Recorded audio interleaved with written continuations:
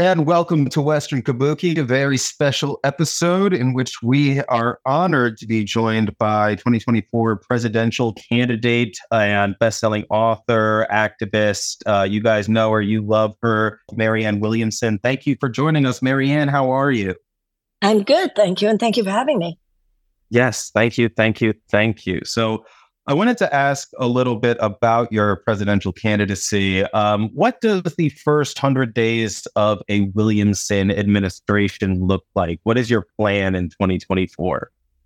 Well, the first thing we need to do is to cancel the Willow Project. And one of my main agenda items is to declare a climate emergency.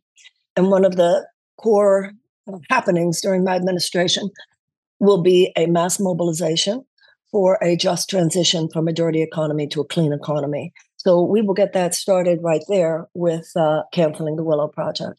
I will also cancel all contracts that the government has with union busting companies. I will also audit every cent of the Pentagon, although I'm sure it will fail it once again.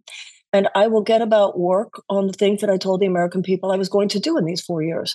We have an economic Bill of Rights. I will be working towards universal health care, tuition-free college and tech school. I will try to use the Higher Education Act to cancel all the college loan debts. I want subsidized childcare. I want universal paid family leave. We want to have guaranteed sick pay and a guaranteed living wage. All of those things are an economic Bill of Rights brought up to date, the one that originally Franklin Roosevelt wrote. And I will be working with members of Congress trying to put together the consortium of legislators who will help me put that through.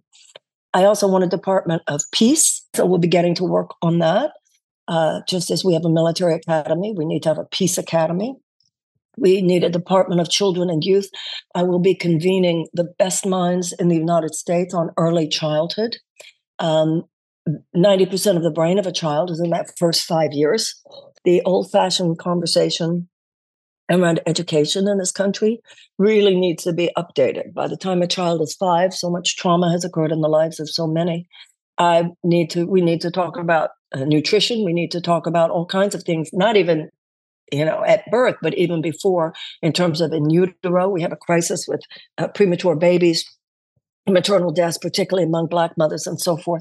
There will be an attention to children, my administration, which is very unique and different. And something else that I'm interested in, I don't know how much attention it will get in that first 100 days, but I think we need to end America's war on drugs. And that will be a major goal of mine because it's doing more harm than good. And the resources that we spend there could be much better put to use in actually solving the problem rather than what we do now, which is in many ways just exacerbating it. That's a really ambitious and a lot of really great stuff that I think we all in this call really support. What do you say to the people that, because as you know, we've seen this since Bernie Sanders ran in 2016 and then and just pretty much every campaign cycle since then, where the media and more centrist people are oh, it's all a pipe dream. You can't do any of this. What do you say to people who would listen to what you just said and respond with that? People are waking up to what a con that is. In every other advanced democracy, they have universal health care. In every other advanced democracy, they have tuition-free college and tech school. And these things are considered everything that I mentioned. All of the issues that I mentioned with the Economic Bill of Rights are considered moderate positions in every other advanced democracy. And also when it comes to universal health care, when it comes to tuition-free college, the majority of Republicans as well as Democrats want them. So what's happened in this country is that we have been trained to expect too little. And people have been told, you can't have those things. It's so complicated. When really the issue is not that it's complicated. The issue is that it's corrupt. As far as universal health care is concerned, we have Medicare. So we know Medicare can be done. So don't tell me that Medicare for all can't be done. As far as tuition-free college, we had it in this country until the 1970s. We had it at the University of Florida, University of California, University of Texas. So I think people are waking up and realizing that those are just the lies told us by a political establishment, which is predicated on the idea that as much money as possible needs to be kept in the hands of their donor class even when that is at the expense of the safety and the health and the well-being of the American people. I'm going to win because of how many people get, that's just BS. And it is time for us to stand on what we know. You've talked about the Department of Peace quite a bit, and that's an interesting concept to me. Can you tell me what that would look like in practice? Well, I think a lot of people don't realize that peace building is an actual thing. There is there are a set of skills, a kind of expertise, which is brought to bear in peace building. And there are four main factors. And when these factors are present in any system, it could be a corner of an American city or another corner of the world. When these four factors are present, there will be a higher incidence of peace and a lower incidence of violence. Number one, greater economic opportunities for women. Number two, greater educational opportunities for children. Number three, a reduction of violence against women. And number four, an amelioration of unnecessary human despair. So we need to look at peace and violence the way we now look at health and sickness. We know that sickness is the absence of peace and not the other way around. So we now know you have to proactively cultivate health, not just wait till you get sick and try to eradicate the symptoms or suppress the symptoms through external means. That's called the old allopathic model of healing. We have evolved beyond it, but we still take a very old allopathic, depend on the external remedies and only treat the symptoms approach to violence. We have to proactively create peace. And that you can only wage peace when your concentration is on justice. Your concentration is on ameliorating human despair, and you are coming from compassion. So just as we have a military academy, we need to have a peace academy. We train people to effectuate war in a meaningful and sophisticated way, if that's necessary. That's what we do at a military academy. And we need to train people in a very sophisticated, effective way to wage peace at a peace academy. So then what we have to do, we have to imagine the planet without war in 100 years. JFK said mankind will put an end to war, or war will put an end to us. So we have to imagine a world without war, reverse engineer from there. And for the people who say that that's just naive, I'd say that my belief is that what's naive is to assume we will still be inhabiting this planet in another 100 years if we don't at least try. You have mentioned in the past, this is not just a climate crisis, but this is a crisis of capitalism a couple times. So I guess my question would be, in your most idealistic worldview, is there room for both spirituality and capitalism? And if so, what role does capitalism play, or how is it managed or controlled? I think there's such thing as righteous profit. I'm a writer. I make my living as a writer. So I know what the upside of the market can be. There's a win-win there. The writer puts in energy, extracts money. The publisher with the same, there's a putting in of money and in energy, and then extracting of money. And then the consumer puts in money and extracts energy from the value of reading the book. Everybody wins. So there is such a thing as a capitalist, ethically based structure where everybody wins. The problem we have right now, of course, is that we have this unfettered vulture strain of malfunctional capitalism in which stockholder value takes precedence over any other stakeholders, takes precedence over the workers, takes precedence over the community, takes precedence over safety and health, takes precedence over the environment. And so that to me is a strain of capitalism. I agree with Richard Wolff, Professor Wolff. Capitalism isn't a light switch that you turn off or on. I mean, these are all fluid issues, but I look at the hybrid situations in certain Scandinavian countries. There's certainly a lot of entrepreneurial, free market activity. People certainly create wealth, but there's this minimum. There's socialized principles that are applied to make sure that, in language that we would use here, the common good is protected. And that's what I would see. What would you say to someone who is anti-capitalist who would argue that that's just inherently impossible to control under a capitalist system. Because, I mean, we've seen times and times again, like some politicians getting into power, trying to not, of course, do like full socialism like that. Like, you can't just like do that individually as a politician. But like, there's forces at play that will prevent, like what you would call ethical capitalism. Well, a lot of that conversation is sort of theoretical to me. It's the kind of thing, you have a bottle of wine and it's 10:30 or 11 at night and you're hanging out at a restaurant, and it's academic to me. What I'm interested in is the fact that in actual practicality, public policy after public policy does more to serve the short-term profit maximization of the donor class, including corporations, than it does to serve the safety and health and well-being of the American people. And that needs to stop. So that's what I'm interested in. I'm interested in the actual policies. Now, when you talk about the challenges to a politician, absolutely there are challenges to a politician. But on the other hand, even though the president does not have a magic wand, and no president should have a magic wand, the president has a lot of power. The president, for instance, speaking of vulture capitalism, we shouldn't have people from big ag capturing the agricultural department. We should not have people from big food capturing the Food and Drug Administration. We should not have the Secretary of Defense being a former Raytheon board member. So that's where you take it beyond the academic, theoretical, almost like college level conversation of, big food and it's capitalism. Yeah, we get that. We know that. But if we keep the conversation on that, I don't see I think that those are conversations that inform us and give us a deeper analysis of what's happening. But I'm interested in actual political change. For sure. So what do you think about the people?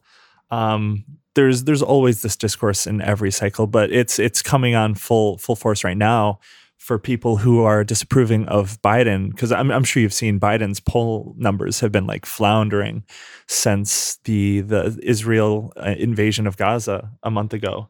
What do you think about the people that would see dissatisfaction with Biden, or people saying they don't want to vote for Biden?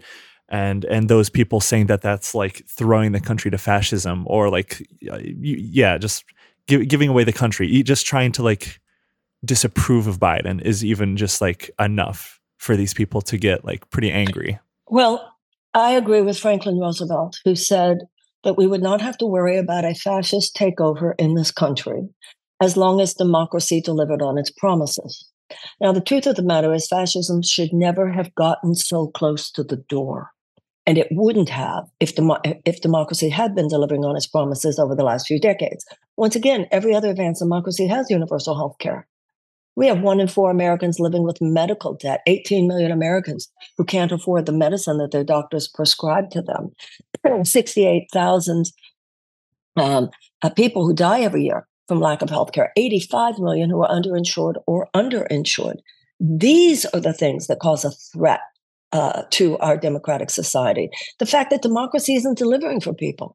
Same with those college loan debts, same with the tuition-free college and so forth. If you want to beat the fascists in 2024, you're not going to beat the fascists in 2024 by just trying to scare people that Trump is so bad. That worked in 2020, but I don't think that's going to be a winning card in 2024. What you have to do is actually offer people more. If democracy is not offering people a better life, then where do you get that they're supposed to be so excited about it? Every time somebody says to me, Marianne, how can you do this? Why are you running? Don't you realize that the fascists are at the door? Every time I say, I'm doing this because the fascists are at the door. And also the kind of people who say that to me, often I'll point out and I'll ask them a question, and I'm always right. I'll say, let me guess, you have health care, don't you? Let me guess, you can afford to send your kids to college, can't you? Let me guess, I would just be my guess you can live on just one job, and I bet you make more than $15 an hour. People are delusional to think that people who are struggling to survive are going to be in the mood to be scolded that they're not appreciating enough that $35 an hour, if you're over, I'm sorry, not $35 an hour, but if you're over 65, your insulin will be capped at 35. If we had universal health care, 1.3 million people would not be rationing their insulin. So the idea that all we have to do is tell people that Bidenomics is working and we want to just finish the job. And you couple that with, and I'm sorry, I don't mean to be disrespectful, but somebody who clearly can't tell Britney Spears from Taylor Swift, then we're going to have a very, very sorry night on Election Day in 2024. So we need to, first of all, be very clear that the DNC has no right to determine the options that the Democratic or Democratic-leaning voters have. This is very, very important. Yeah, because they're not even letting you guys debate. Oh my right? God, it's worse than that. You know, CNN and MSNBC, they're like state TV at this point. Fox, is a mouthpiece for the GOP, and CNN and MSNBC are like mouthpieces. I mean, just absolute lies. I mean, they'll talk about how the president only has one challenger, Dean Phillips. Before that, the president has no challenger. And that's because they feel entitled to be the gatekeepers. It's like something out of the old Soviet Union. You can make a choice, but we're going to tell you who your options are. I don't know how you save democracy by suppressing democracy. But, all this energy is coming up from the bottom of things. We're already in that period where you can almost feel the rumbling. You can feel the rumbling. It's an earthquake happening here. And it's going to blow. And it's going to blow in one direction or the other. It is either going to blow in the direction of greater democracy, greater justice, and a genuinely more sustainable and enlightened, socially and economically enlightened future, or it's going to blow in the direction of dystopia and chaos. And, God help us, it could be a real fascist chapter in America. So this is not the moment to tell ourselves or believe it when others tell us that, no, it has to be Joe Biden because the DNC says so. So that goes really well into something I wanted to ask you about, just sort of a lot of the central themes around your writing and your public speeches, where you talk about love and optimism and those sort of things. How do you find yourself keeping up with that optimism, knowing that there is this sort of Damocles over society of like coming reckoning? Like, how do you personally feel? Where do you find that optimism? Where do you find love for yourself? Where do you see that? Well, it's certainly the biggest challenge of all time in my life. Sure. Because this system, I have to tell you, I thought I was appropriately skeptical. It's hard to dwell within the belly of this beast and not become cynical. It costs hundreds of thousands of dollars just to get on the ballot in every state. The system is so rigged so that only people either with a lot of money or with access to a lot of money can even begin to play in the field of the highest pinnacles of power in this country. Now, that is the opposite of a government of the people, by the people, and for the people. That is a government of a few of the people, by a few of the people, for a few of the people. And so I have two choices. I can, put my tail between my legs and slouch away and say, it's just locked up. Or I can try to practice what I preach, sure, which is to honestly stand on the idea that, as we all know the line, the arc of the moral universe is long, but it bends towards justice. But we have to bend the arc. And I get a lot of inspiration from history. We answered slavery with abolition, and we answered the institutional suppression of women with the women's suffragist movement. They answered the Gilded Age with the establishment of the labor movement. They answered the segregation in the American South and the institutionalized suppression of Black people with the civil rights movement. And I see it simply as our turn. And that's what I tell my audience anytime I'm out there speaking. It's our turn now. It's our turn now. Surely the abolitionists had tough days. I mean, look at those movements. Look at the despair. Look at how much people had to struggle and sacrifice. People these days, we've become too soft. Everybody's so traumatized. You think the people who walked across the bridge at Selma were not traumatized? We have to toughen up. And I think that this generation is open to hearing that, because the system has infantilized us. The system has convinced people that they're powerless. But we're only powerless until we pierce the illusion. We need a revolution at the ballot box. And if we want this country to change, we need to wage that revolution at the ballot box. And it's sort of period, end of story. If you want it, you can have it, but not by just hanging out at home or in your, Twitter account. Speaking of kind of like real life world experiences that toughen people up, you posted on Twitter, a couple of years ago now, about an experience. Your father took you to Vietnam when you were, I think, 13, you said? Yeah. Can you tell, that's wild. Can you tell us about that experience? Well, what that was like for you to see firsthand? My father was like a cross between William Kunstler and Zorba the Greek. He was just an amazing character. So I came home one night from the 7th grade, and in my civics class, the teacher had told us, and this was what they were all saying at that time, it was called the domino theory. So the teacher had told, so I informed my parents, right? I informed my parents what I had learned at school that day. And I had learned that if we didn't fight the communists in Vietnam, that we would be fighting them on the shores of Hawaii. Now, as I was explaining this to my parents, I saw my mother kind of, putting her hand over her eyes like, oh, this is, uh-oh. And my father's face is like turning white. And my father jumps up from the table and he says, that's it. God damn it. The military industrial complex is not going to eat my children's brains. Sweetheart, he called my mother, get the visas. We're going to Vietnam. And that's who my father was. And my mother was this, oh, Sam. And yet she did it. I mean, they had an amazing partnership that way. So when we got there, it was 1965. Planes still landed inside Saigon. It was a battlefield 5 miles out. So certainly in Saigon, it was a very tense atmosphere. And I remember my father showing us a wall that had bullet holes. And he told us about war. And he told us about where those bullets came from. And, that was one of really many experiences. We also visited the Soviet Union when I was a child. We were behind the Iron Curtain. And even at home, if we would be out and let's say we were out late at night, we had gone to the 7-Eleven, right, to get, my mother wanted some milk or something. And there would be someone, an old man or an old woman, who would be sweeping the floor.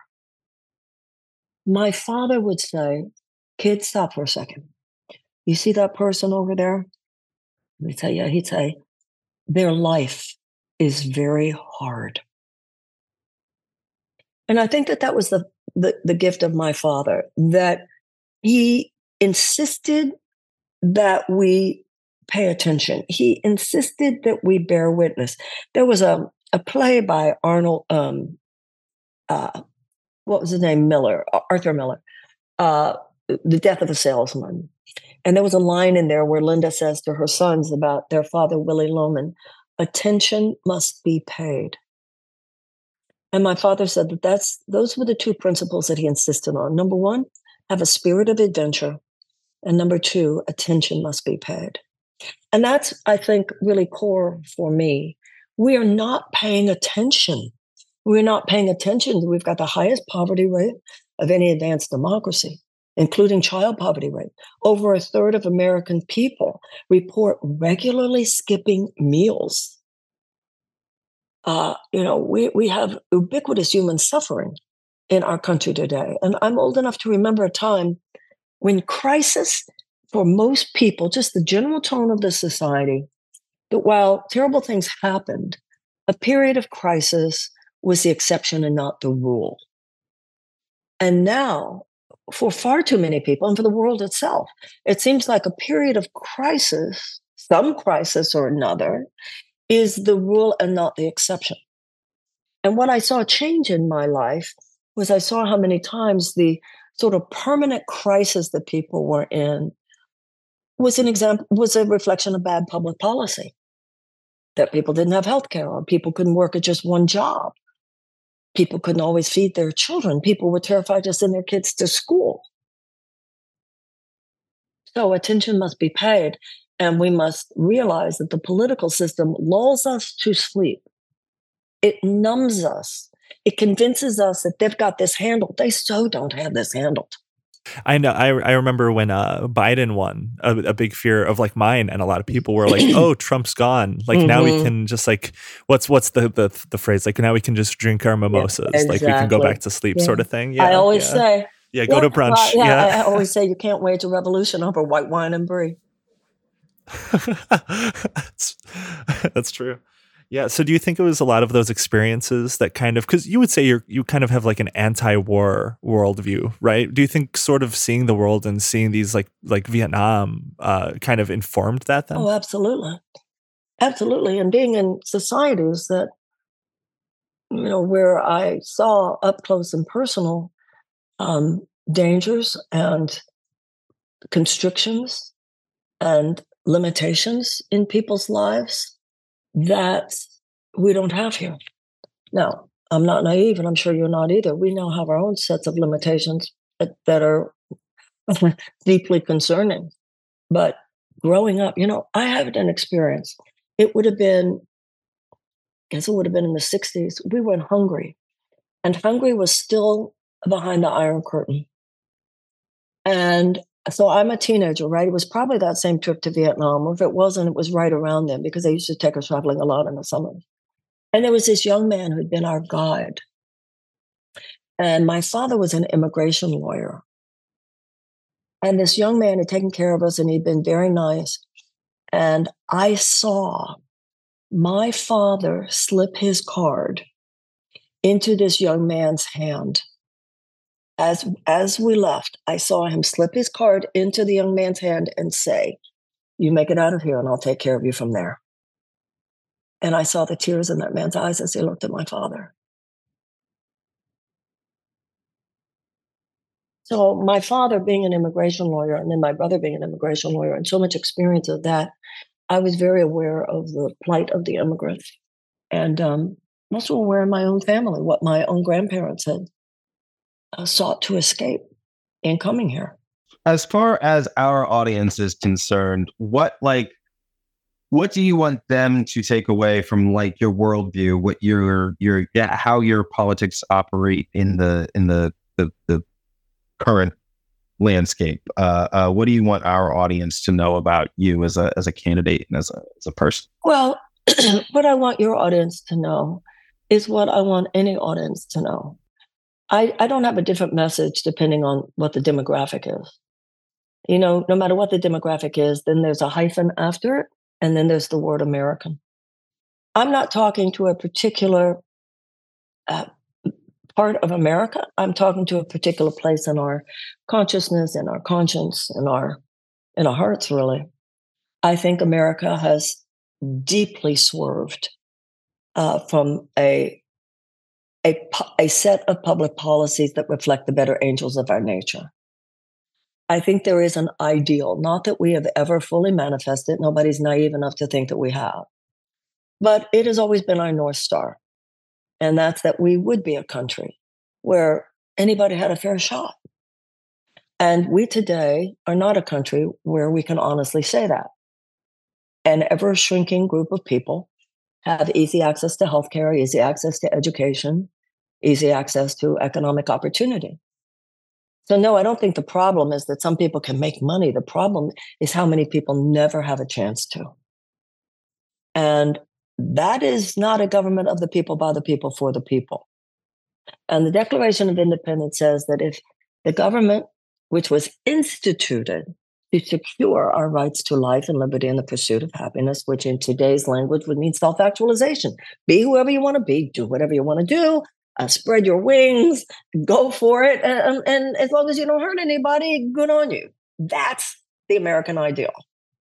And the Declaration of Independence says that if government is not doing its job, that it is the right of the people to alter that or to abolish it. Now, I'm not suggesting that we abolish it, but course correct it and alter it, you better believe it. And that's what the suffragists did, and that's what the abolitionists did, and that's what the civil rights movement did, and that's what the labor unions did and are doing now, by the way.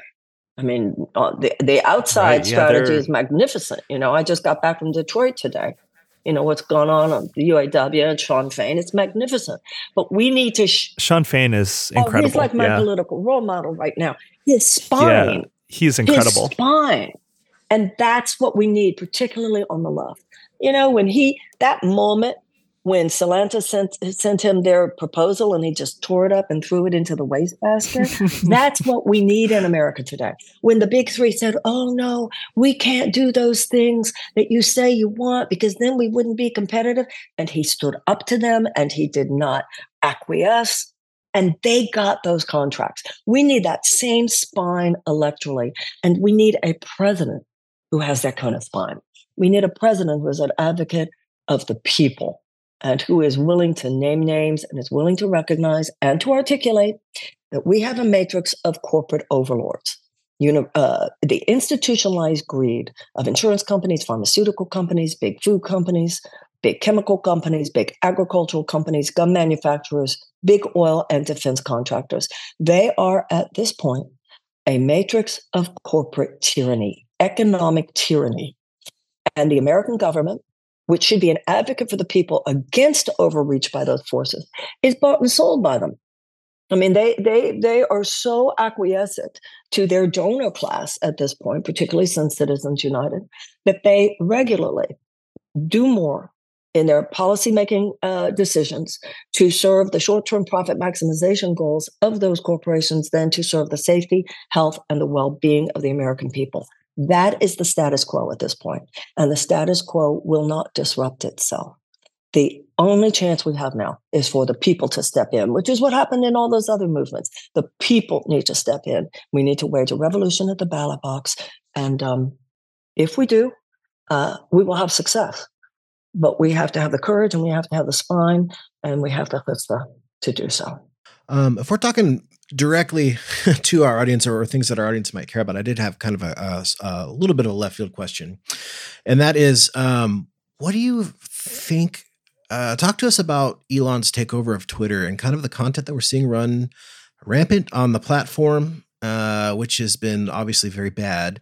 And, what would your administration do, if anything, to kind of combat this kind of speech on big tech platforms? Well, we all know what the problem is. That's that there is almost an insurmountable problem in that we have, right to free speech in this country. We have the First Amendment in this country. I assume that's what you're talking about, just how vile and disinformative it is so many times. Is that what you're talking about? Mm-hmm. Yes. Yeah. Well, the issue is we don't want, who's going to be your, the whole idea of surveillance. So you want the government to be making those decisions? You want Mark Zuckerberg to be making those decisions? You want Elon Musk to be making those decisions? I mean, it's a tough one. It's a tough one because on one hand, you say, no, I don't think anybody should be making those decisions and anybody should be saying whatever they want to say. And then I remember what Sacha Baron Cohen said a couple years ago when he said, well, if Hitler were alive today, he would be taking up 30-second ads on Facebook. So I think you want to be very careful with regulations on anything to do with free speech, because when it comes to certain kind of hate speech, absolutely.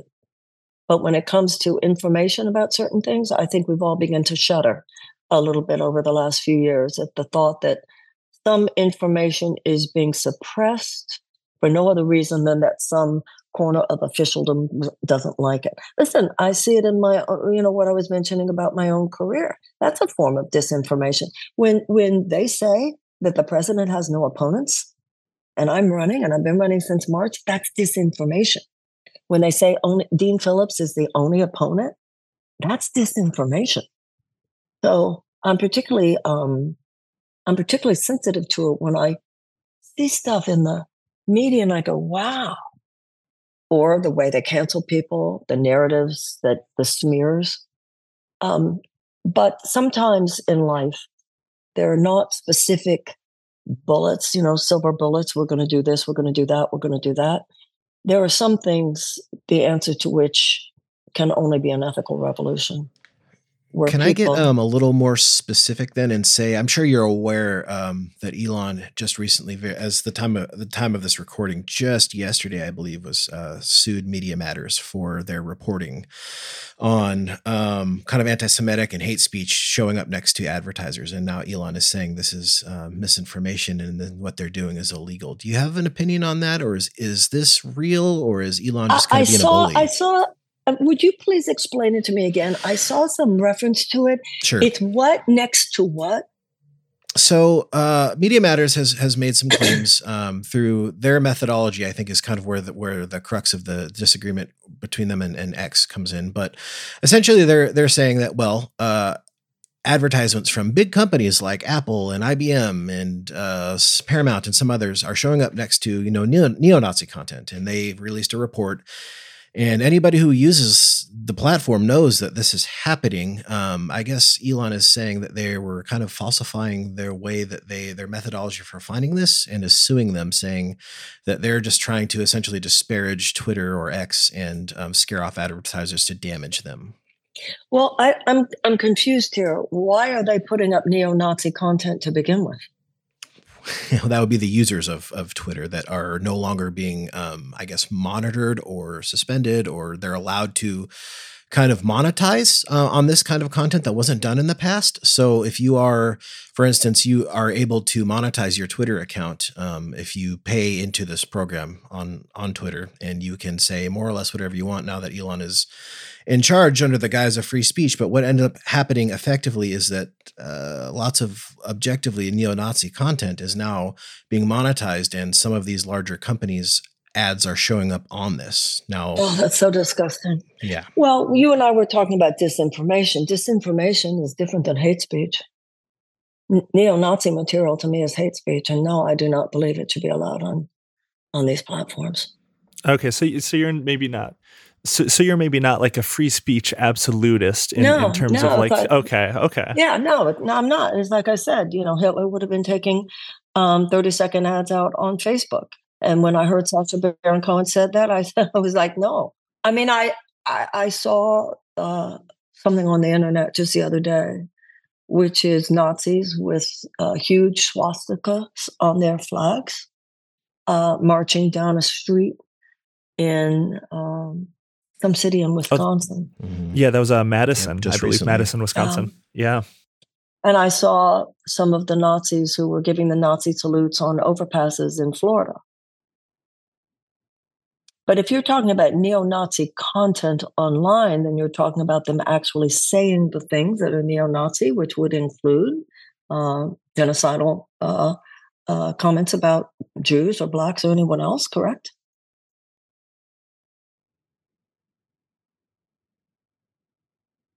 I'm sorry. There? Yeah. Say that again. The last part? Well, yes. if there's, when you say there's neo-Nazi content online, then I'm assuming that the neo-Nazi content that's not just pictures would actually include genocidal comments. Oh, absolutely. Regarding Jews. No, I do not believe that should be allowed online. Actually, I don't have a problem with there being a line there. Great. But so having said that, I'd like to say one thing. It's not easy. And I can see some real conversations going on. Well, does this cross the line or not? And I could see some real conversations about at what point does deep criticism turn over into dangerous hate talk. But I think that the Nazis in world history have proven enough to the world that we have every reason to believe that lines should be drawn. Great. So to kind of like wrap this up, it feels like after talking to you and seeing you talk for a while, a lot of what you say just feels really reasonable and practical, but you're often painted, especially in like 2020, you were painted as a very like fringe, like weirdo kind of candidate. I would love to know why you think that happens, and if there's any way to get buy-in from like mainstream media for third-party candidates. Well, first of all, if you think about the things I stand for that we talked about here today, and which, by the way, were the things I was actually saying 4 years ago, then you understand why they would create that narrative. She's kooky, she's crazy, she's a crystal lady, she's anti-science. And then it got worse. She's bad to gay people. She told gay people to pray away their illness, that they got illness because she didn't, they didn't pray enough, or illness is not real, which is a line that they took completely out of context. Or if I say fuck at the office, like any man would do, that the man is just, he had a day, but Williamson is, a total crazy woman. I mean, all of that stuff. Can I ask you a quick question on that? There's a quote that I read, and I wanted to know if it was true or not. That you, because I love the quote, and I hope it's true. Did you call yourself a bitch for God? Yeah, I did. I think many years ago. Oh hell yeah! Okay. I think I did. I love that. I think. What happened? What happened was there was an event, and remember, I was a non-denominational minister of sorts, and I had said we're going to have a prayer at the end, and all these people said, "No, we can't have a prayer at the end." And I said, no, I think it's, I think it would be reasonable for us to have a prayer at the end of that event. And somebody said, well, she's being really bitchy and insistent. And I said, well, I'm a bitch about it. At least I'm a bitch for God. So probably not one of my, not a moment that I would have preferred to live on in history, but it did. I love it. I'm so happy to hear that confirmed. Well, I don't. I'm not, but I'm glad you are. At least that one, for a long time I thought, did I say that? And then I thought, well, maybe I said that, but wasn't that particular? But yeah, no, it's, I think to go back to the question. Yeah. So do you think there's kind of like a way to overcome this sort of narrative with media and maybe like the narrative that a lot of third-party candidates typically get, because a lot of third-party candidates are typically portrayed kind of like kooky? Well, first of all, remember, I'm not a third-party candidate. Right, of course, not to like imply you were, but just I feel like you're not acknowledged a lot. So it's really not about being third party. It's about not being a member of their club. So it doesn't even help to be in the Democratic Party as long as you're not in their club. Their idea of qualification is that someone is qualified to maintain and perpetuate the system as it is.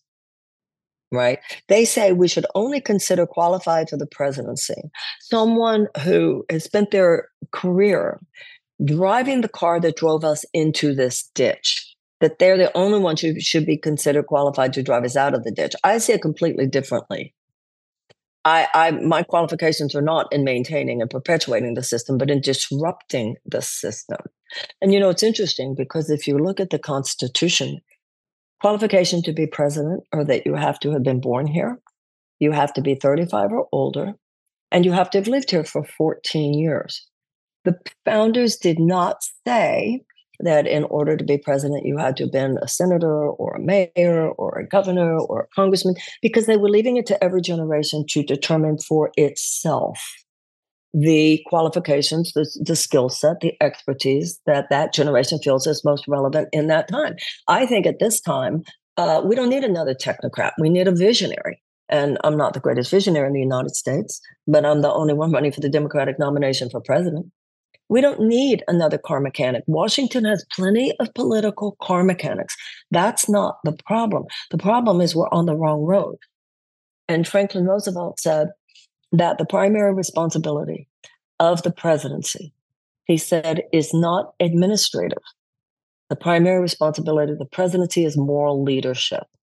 Someone who actually has a vision for this country beyond just boredom to corporate forces. That's what we need. Okay. Awesome. Well, I think that's a good place to wrap it up if you guys do. Yeah. Yeah.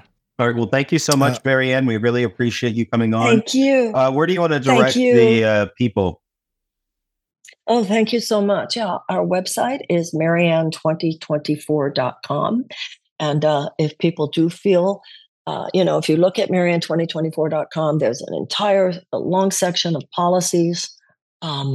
If people feel moved by this, follow us on social media, spread the word, sign up to volunteer, send some cash if you can. And we can pull off something amazing here. But we have to be very intentional about ending the aberrational chapter of neoliberal trickle-down economics, having an economic U-turn, and beginning a whole new chapter of American history. And I think that there are enough of us who want to do that. We just have to decide to do it and get very, very busy. Well, wonderful. Amazing. Well, thank you so much again, Marianne Williamson. Thank you. Please check out our website, check out our socials, and we appreciate you coming on and taking the time to speak with us. Thank you so much. Have a nice night. Yeah, have a good one.